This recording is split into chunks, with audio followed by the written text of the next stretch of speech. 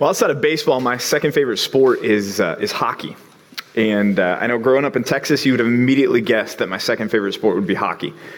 But the Dallas Stars won the Stanley Cup in 1999, and I watched that season, and it sucked me in.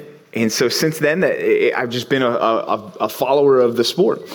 And I was watching the Stars game 2 nights ago, and they won in overtime. And after the game, one of the players came forward and said, we really won that game because of our goalie. Our goalie won that game for us. And when he says something like that, we understand that it's a hyperbolic statement, right? That the goalie didn't single-handedly win that game, because if the other 5 skaters on the ice had decided, hey, you've got this, and skated off and sat on the bench to watch from the bench, that would have not been a pretty game, would it? That goalie would have been beaten one side up and the other side down from the opposing team, just shooting at will. And then there's the problem of the fact that goalie can't score any goals from his goal, can he? And so when we say something in a team sport like, well, the goalie really won the game for us, or if you think about baseball, sometimes a team will say, our pitching won that game for us. We understand that that's a hyperbolic statement, because in a team sport, it takes everybody to win the game. It's not tennis, it's not golf, it's not those individual sports where it's up to really the one person competing at the top of their level to be able to defeat another person that's on the other side of them, or in golf, a field of other individuals, without teammates to support them or help them. A team sport is about each guy playing his part, doing his job to help the team achieve their goal. Well, as we think about Christianity is a team sport, not an individual sport. And with baseball season, spring training is right around the corner. And so even right now, athletes are disciplining their bodies. They're getting themselves in shape. They're making sure that they are ready to go for the start of spring training so that they can help their team accomplish the goal for the year. An athlete's not going to roll into spring training, opening his car door with ding-dongs and ho-hos falling out and empty Coke bottles everywhere and get out and say, well, I'm ready to go, coach. Because he's not in shape, and it's going to be a detriment, and it's going to be a harm to his teammates.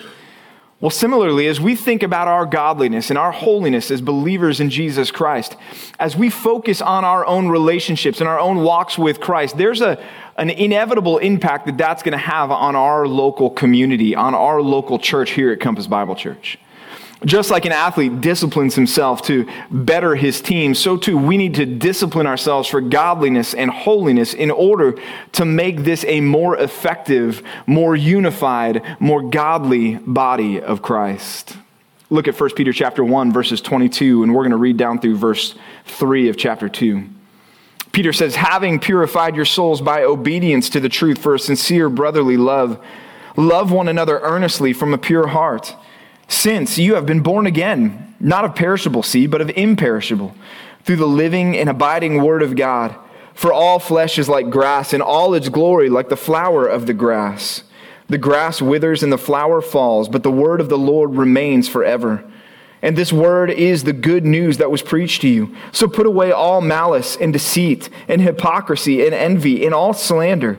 Like newborn infants, long for the pure spiritual milk, that by it you may grow up into salvation, if indeed you have tasted that the Lord is good. Verse 22, having purified yourselves, purified your souls by your obedience to the truth for a sincere brotherly love, love one another earnestly from a pure heart. God is saving for himself a people, not a person. And so as you think about your relationship with the Lord, it has a horizontal element to it. Your relationship with the Lord is going to have an impact on the community in which you fellowship. And your relationship with your brothers in Christ in the community in which you fellowship is in turn going to have an impact on your relationship with the Lord. Peter says, having purified your soul by your obedience to the truth. Purified, it's that idea of moral purity by obedience, our submission to, our compliance to the laws of the Lord. Obeying him, being holy for he is holy, purifying your souls by obedience to the truth, the word of God, the gospel, the standard of Christian living that we are called to as believers that we've been focusing on so much so far in 1 Peter chapter 1. Peter's saying if you are doing these things, and just to remind us of the context of what that involves, verse 13, preparing your minds for action. being sober-minded, setting your hope fully on the revelation of Jesus Christ. Verse 14, not being conformed to the former passions of your former ignorance. Verse 15, being holy, being righteous, being godly in all your conduct. Verse 16, being holy in response to your allegiance to and submission to and relationship to a holy God. Verse 17, conducting yourselves in fear before this Lord. Peter says, having done all of these things, in other words, living a life characterized by this type of obedience to the Lord, a life of godliness, it's going to have an impact. It's going to have a result. The first thing he says is it's going to be resulting in producing a sincere brotherly love. See, your godliness is going to have an inevitable impact on it. It's going to make you a better brother in Christ to the men around the table. If you think about your godliness, if you think about your relationship with the Lord, it's going to overflow into your relationship with the men in your life that you see and interact with on a regular basis, other believers in your life. See, part of God's purpose in sanctifying you and making you more holy is producing a community of loving believers. First point this morning is this: recognize that your holiness impacts your church. Recognize that your holiness impacts your church. Again, that athlete disciplining himself, driving himself to be in shape, the center fielder that wants to improve his speed so that he's going to be a more effective resource for his coach on the base paths, for his team on the base paths the following season. Man, as we discipline ourselves for godliness, we are making ourselves more effective for the Lord to use us in the community of the body of Christ. There's such an individual focus on our holiness and on our godliness, as though it's only about our vertical relationship with the Lord.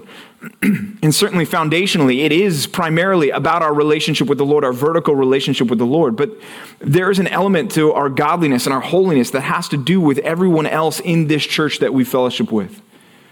That we have a responsibility to produce a godliness in order to better this body of believers. Think about your relationship with Christ, and one of the things that cultivating a godliness and a holiness in your relationship with Christ is going to do is it's going to produce a greater amount of what? The fruit of the Spirit, yes? Well, what is the fruit of the Spirit? Love, joy, peace, patience, kindness, goodness, faithfulness, gentleness, and self-control. Think about how many of those are manifested more fully in community than they are individually. Love. It's hard for you to love the way that the Bible calls us to love when you're by yourself. If you're isolated, if you're withdrawn, if you're one of those people, and I know I'm preaching to the choir in here, but if you're not, maybe you're a visitor with us. If you're one of those people that says, well, I'm part of the church, I'm part of the church universal, and that's good enough for me. Well, there's a problem with that because you can't love one another the way that the Bible calls you to love one another. Joy. Have you ever been really excited about something and joyful about something and you want to tell somebody and yet there's nobody around you to tell? It robs some of the joy, doesn't it? Versus when you have a family, when you have a body of believers, when you have a group that you can go to and say, hey, can I share with you what the Lord did this week in my life? It's so exciting. How about peace? It's easy to be at peace with yourself, isn't it? You stay at home, sit on the couch, there's no conflict in your life. But when you come to church, that's when we can really manifest this fruit of the Spirit of being peaceful with brothers. Patience. Again, easy to be patient with yourself. Patience is tested in relationships. Peace, patience, kindness. Coming here and being kind to your brothers in Christ. Faithfulness, gentleness, self-control. Man, the fruit of the Spirit, as we grow in our godliness, and that is manifest more and more in our lives, it is naturally going to produce a love for our brothers in Christ. And that's what Peter's saying here. That as we are purifying our souls through obedience to the truth resulting in a brotherly love for one another, he's saying this: the more Christ-like you are, the more Christ-like your community will be. And by inverse, the less Christ-like you are, the less Christ-like your community will be. But on top of this, Peter presents a command in this verse, doesn't he? He says, yes, this is going to result in a brotherly love for one another. And that's the word phileo, which is that reciprocal love for one another. I love you, you love me, and there's this natural back and forth. But then he wants us to excel still more in that, like Paul does with the Thessalonian believers. He says, I want you to not only do that, I want you to love one another earnestly. And there it's agape. I want you to have a sacrificial love for your brothers in Christ. I want you to love your brothers in Christ regardless of how they treat you. I want you to come to men's Bible study thinking to yourself, how can I bless another brother in Christ? How can I love them? How can I care for their needs more than my own? Peter says, that's what I want you to do. And your godliness is going to produce that kind of love in your life. What does that look like? Well, if you were with us at our first men's breakfast, you heard us spend some time in 1 Corinthians 13. But just to remind us, 1 Corinthians 13:4, what does this love look like? Love is patient and kind. It does not envy or boast. It is not arrogant or rude. It does not insist on its own way. It is not irritable or resentful. It does not rejoice at wrongdoing or sinfulness, but rejoices with the truth. Love bears all things, believes all things, hopes all things, and endures all things. Love never ends. That's the type of love that Peter's calling us to. You know what? That love is not possible if you are not pursuing godliness and holiness. If you are not living a life of obedience to the truth, as he's talking about here, when you come here, it's not going to be an easy thing for you to try to love people the way that Peter is calling you to love people. If you are harboring sin in your life, you're not going to be sitting there thinking about loving a brother the way that Peter's calling you to love a brother. A major part of your pursuit of your relationship with the Lord is your pursuit of one another as brothers in Christ. He says there's a motivation here, there's a reason here, and he says that in verse 23, since. Love one another earnestly with this agape love. Why, Peter? Well, because since you have been born again, you've been made regenerate, not of perishable seed, but of imperishable, through the living and abiding word of God. For all flesh is like grass, and its glory is like the flower of the grass. The grass withers, the flower falls, but the word of the Lord remains forever. And this word is the good news that was preached to you. In other words, men, the reason why we love each other this way, the reason why we pursue godliness like this, the reason why we care about our holiness impacting our church is because that's what the gospel naturally does in our lives. Because you've been born again of imperishable seed. Remember who Peter is writing to. Those that have been scattered and driven away through persecution, away from their family members. They are under the reign of Nero. And Peter is saying, look, your earthly family members, some of them may be gone. Some of them may have turned their back on you. The relationships that you had when you were born into a family of perishable seed, I don't know where those stand, Peter's saying, but he's saying this, but you have been born again into a different kind of a family by the word of God through imperishable seed. An eternal family. Those are the people Peter is saying that you need to lean into right now. Those are the people Peter is saying that you need to love earnestly with this agape kind of love, because that's what godliness should produce in you. There may come a day when you and I are up against persecution, and the reality is you are going to need Christ-like brothers by your side, supporting you, loving you, encouraging you. And they're going to need you to be a Christ-like brother by their side doing the same thing. But we can't wait for that day.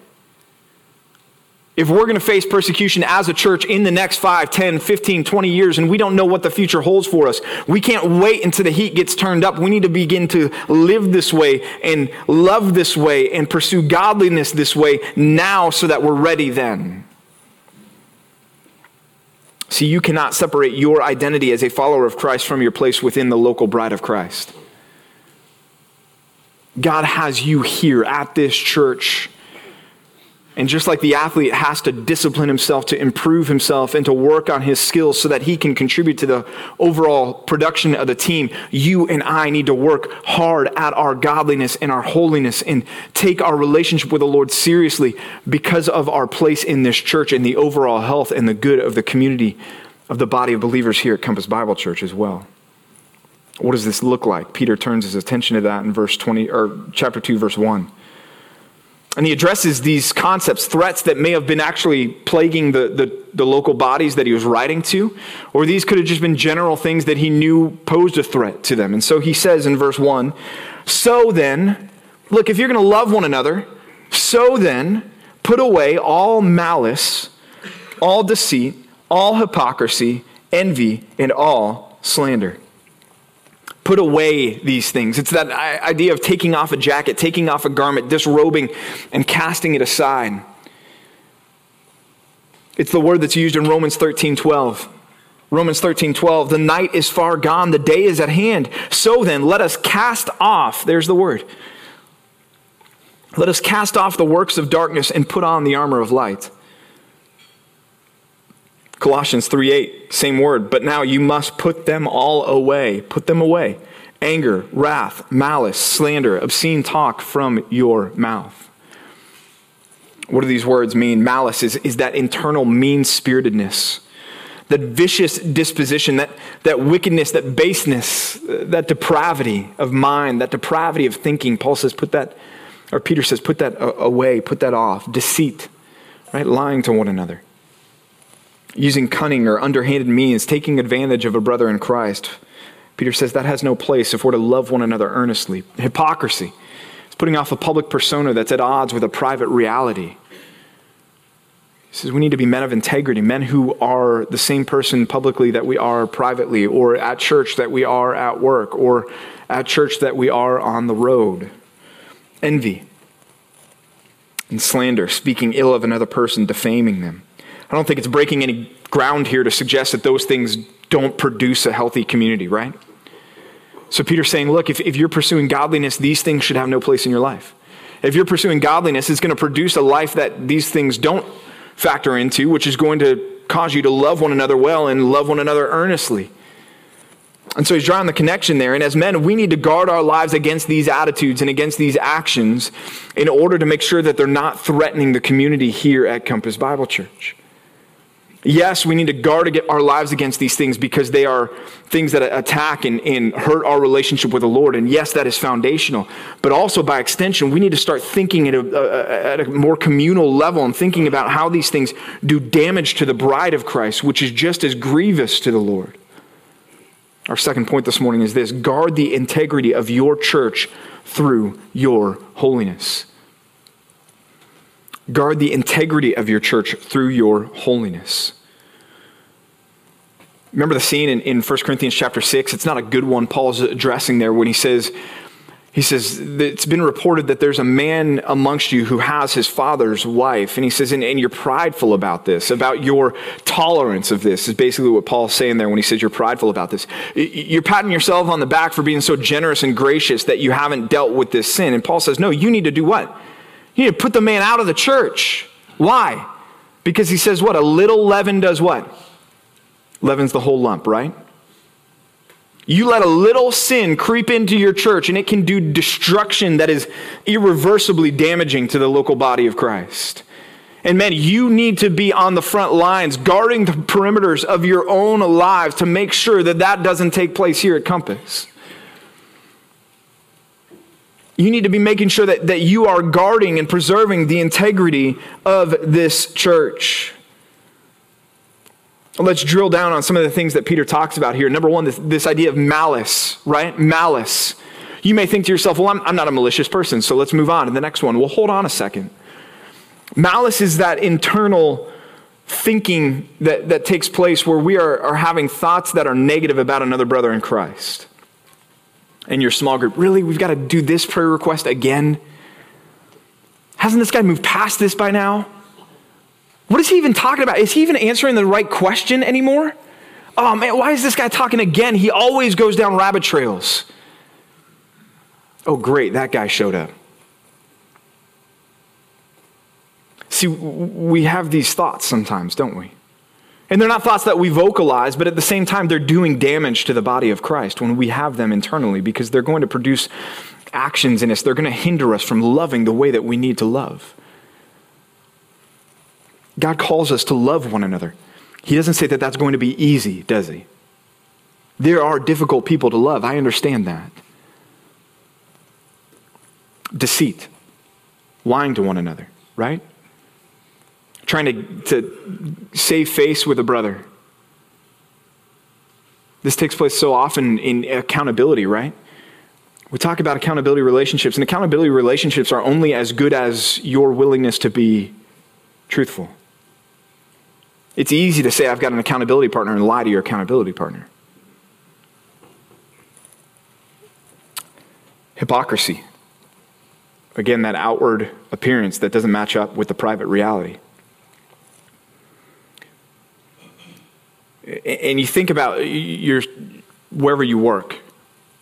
You walk into your job and they know that you're a Christian, and yet maybe your words or your reaction or your anger have caused people at your job, your workplace, to look at you and say, really, you're a Christian? But now let's get a little bit closer to home, probably for all of us in this room, and you probably drive around with a Compass Bible Church sticker on the back of your car, don't you? You're representing more than yourself. You're representing Christ, and you are also representing the local bride of Christ here at Compass Bible Church. And so as you drive, if you are driving angry, or if you are driving recklessly, or if you are driving too fast, or if you are cutting people off, or if you are telling people they are number one as you pass them with a certain finger, hopefully none of you are. But men, that is casting dispersion and shame on Christ and on this church, on the brothers that you sit around this table with. See, we need to make sure that our public persona matches up with our public profession. Our private persona, matches up with our public profession. And we laugh at the car thing, but honestly. And the answer is not to take a razor blade and scrape the sticker off the back of your car. The answer is to drive like a Christian. To live like a Christian. Yes, for your relationship with Christ, and also for your relationship with the bride of Christ. Envy, jealousy of a brother's success, promotion, wealth, family, health, anything. Envy and jealousy fly in the face of Philippians chapter 2. Do nothing from selfish ambition or conceit, but in humility of mind count one another more significant than yourselves. Have this mindset which is yours in Christ Jesus, who, although he existed in the form of God, did not count equality with God a thing to be grasped, but emptied himself. When we are jealous of another brother's success, we are not modeling Christ in the community. We are not loving one another well. And then there's slander, tearing another brother down, insulting another brother, wounding another brother with our words. Again, hopefully this is something that's not regularly taking place, but I want to challenge us to even watch our sarcasm with one another. As men, sarcasm is something that's so often a default. And I get it. I enjoy my own sarcasm as well. But we need to be careful not to go too far with that. See, there's so many elements that go into the health of the unity of the church, but Peter is calling you to rid your life of these sins because they are so destructive to your church family. He's saying love one another earnestly. You can't do these things and love one another earnestly. I would say more than anyone else in the church, this has to start with us, man. We need to be, again, on the front lines. We need to be an army of godly men committed to living holy lives for the good of the church, guarding the perimeters of our own lives to make sure that we are not giving sin a foothold on our lives or a foothold on this church to creep in and cause any sort of destruction to the body of Christ here. But what's going to sustain this holiness? What's going to continue to motivate you, to guard you against these sins? What's going to fuel your earnest love for one another? These things can only be sustained, as Peter's going to tell us, through one thing. And he picks up in verses 2 through 3, and he tells us this. He says, like newborn infants, long for, crave the pure spiritual milk, that by it you may grow up into salvation, if indeed you've tasted that the Lord is good. He says, like newborn infants. Now, he's not referring to the spiritual maturity of the believers that he's writing to. He's creating an image, a metaphor for us. And when he says pure spiritual milk, he's not using it the same way that the writer of Hebrews does. When the writer of Hebrews said, I wanted to feed you meat, but I had to continue to feed you milk because you were not far advanced enough in your faith. Peter's not indicting them on a lack of spiritual maturity. He's saying, look, if you want to live the life that I'm calling you to live, if you want to be godly, if you want to be holy, then you need to crave the pure spiritual milk like a baby does. Any of you who have had children know what it's like for a newborn infant to want milk. Nothing else is going to satisfy that. And whether you are a grandfather 3 times over and your kids have not been infants for 35, 40 years, anytime you hear an infant screaming, you kind of recoil a little bit, don't you? All of a sudden you get tired really fast because you remember the middle of the night. And you remember the time that the baby woke up and you went and got the baby and you gave the baby to your wife and then you went back to sleep, yes? By the way, that doesn't work with twins because there's 2 of them. And you can't just say, hey, here's both of them, see you later, right? But that child wakes up, or that child just gets hungry. It doesn't matter what time of day it is. That baby has no concern about your schedule, your agenda, who you're meeting with. The baby doesn't care what you're doing at the moment. All the baby can think of is one thing, and what's that? Food, milk. And there's nothing else that you can do to get that baby to calm down except for feed it. Give it what it wants. Peter's saying, man, that needs to be us with the pure spiritual milk.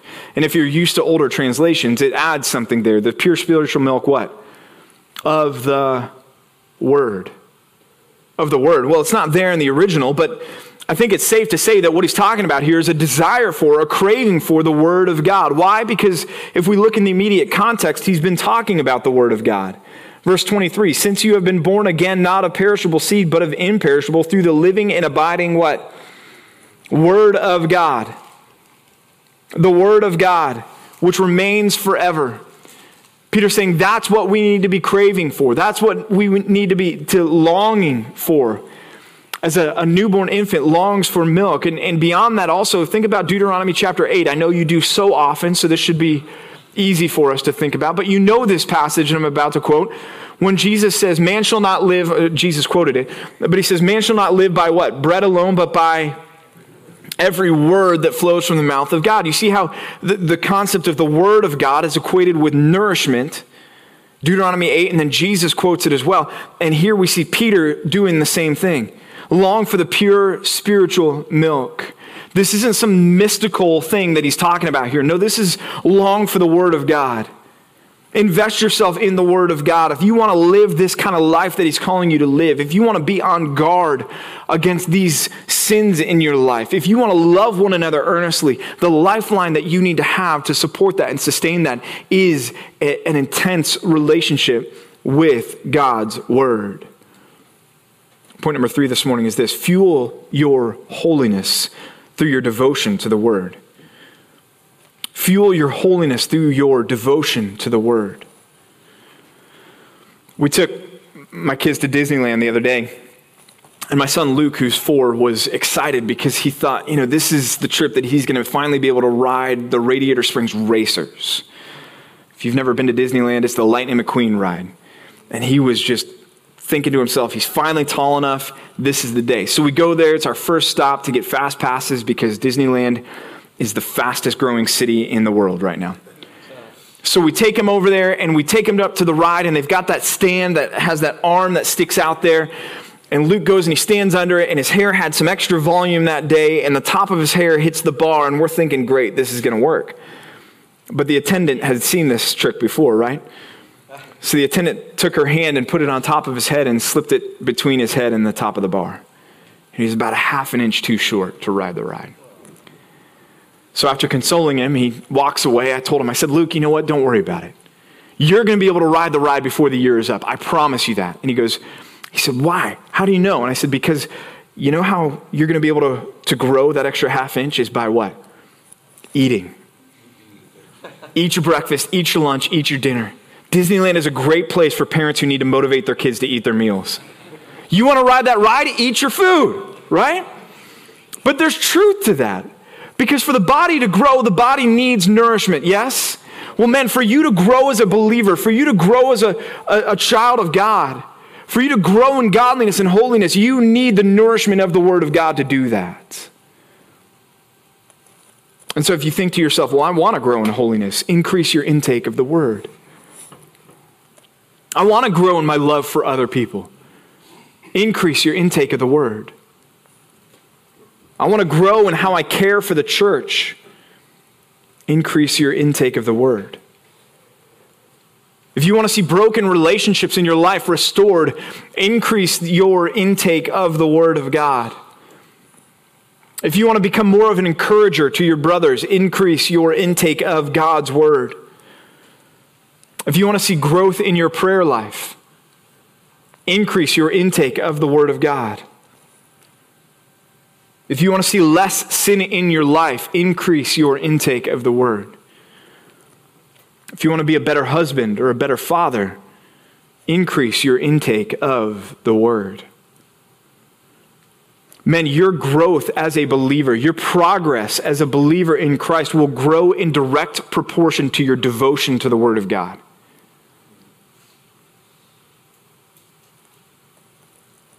Maturing as a believer is not like maturing in age. That you can't stop. But you can stunt your growth as a Christian if you are not devoted to the Word of God. And I use that word devoted intentionally here because what I'm not talking about is I'm not talking about saying, well, I'm doing the DBR and I'm checking the box every day, so therefore I should be growing, right? This is not like the time in the Word of God is the quarters you stick into the vending machine, and spiritual maturity is what you get out. That's not what we're talking about here.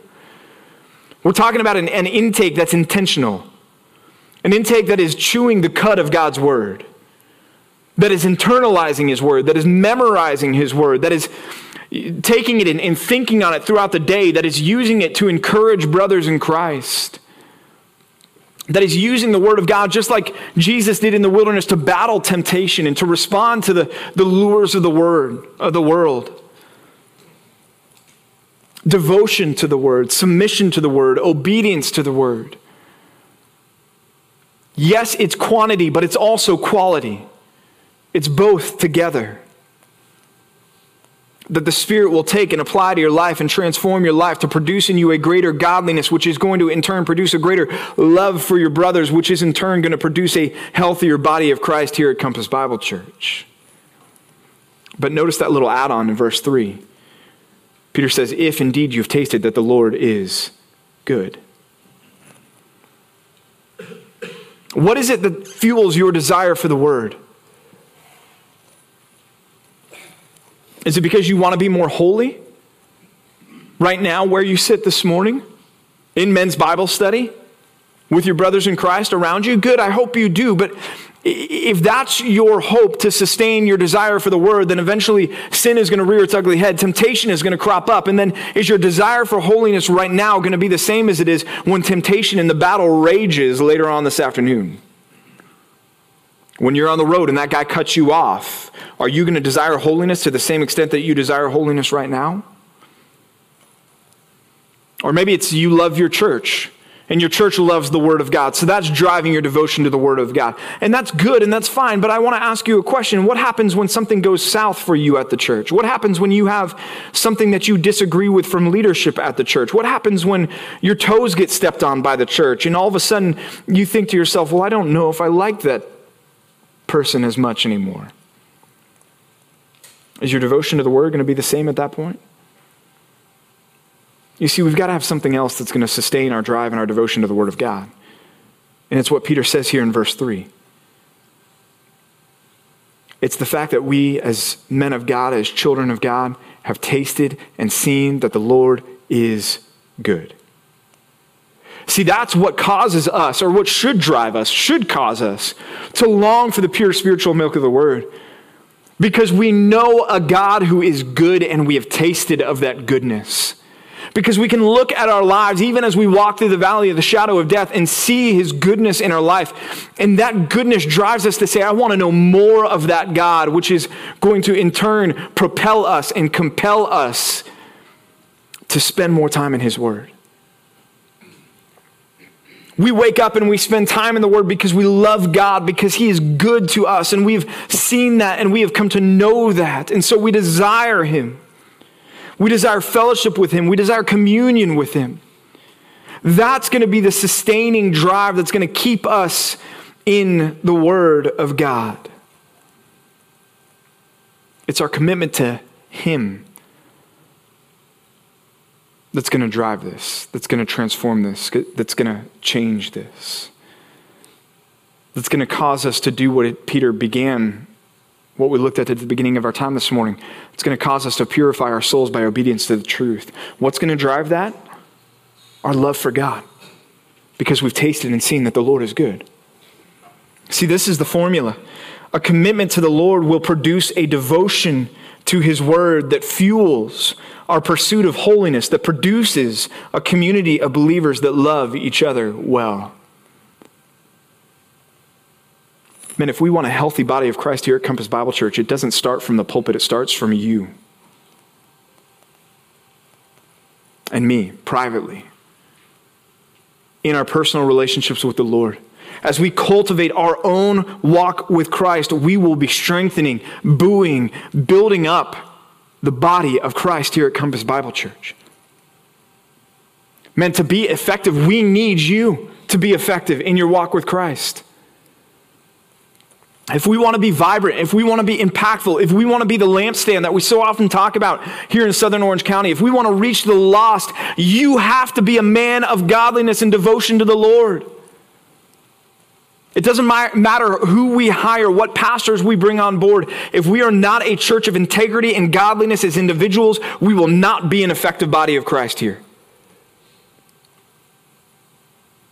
Your commitment to the Lord, your devotion to the Lord fuels a devotion to the word that's going to produce a obedience in you, a godliness in you that's going to result in a love for one another that's going to strengthen the body of Christ.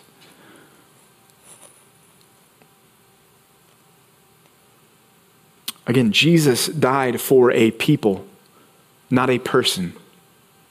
Yes, did he die for you? Yes, he died for you, but he died for you so that you would be a part of his bride. He didn't die for you so that you could be a lone ranger in this thing called Christianity. He died for you, as Paul says, then to baptize you into the one body. A body of believers. Christianity is a team sport, not an individual sport. And each of us has a role to play. Man, we can't show up for spring training out of shape. We need to show up on our game. We need to discipline ourselves for godliness and holiness. We need to be like that athlete who trains hard every day for the good of his team. You and I need to train hard in godliness and discipline ourselves every day for the good of this body of believers. Let's pray together. Father, we thank you for saving us. We thank you for saving us and placing us into a body of believers. Lord, what a glorious reality that is, that this Christianity is not something that we do solo. Lord, I thank you that you didn't save us and then just join us simply to our spouses to try to figure out this thing for the rest of our lives, just the two of us. Lord, I thank you that there's a group, a community that we can walk through this life together with, that we can pray for, that we can serve with, that we can serve alongside of. God, I pray that we would just develop a greater love for that, an appreciation for that, that we would have a greater desire to see a strong and healthy community of believers here at Compass Bible Church that would prompt us to say, well, how am I doing with guarding the perimeters of my own life? How am I doing in purifying my soul through obedience to the truth? How am I doing in loving the Lord? God, I pray that you would produce in every one of us a conviction of what Peter says there in verse 3, that we have tasted and seen that you are good. You are good, Father. I pray that that reality would drive us to a devotion to you that causes us to want to know more of you, that drives us to the word, which reveals who you are, and in turn through the Spirit sanctifies us and makes us more holy, which in turn produces a love for one another that strengthens the church here at Compass Bible Church. Lord, we want to be an effective lampstand. We want to burn brightly. We want to see lost saved. We want to turn this city upside down with the good news of the gospel of Jesus Christ. And that starts with each and every one of us daily disciplining ourselves towards godliness. I pray that we would see that we would own that, Lord, that we would feel that weight, and that we would each do our part to strengthen this body to be as effective as we possibly can. In Christ's name we pray these things. Amen.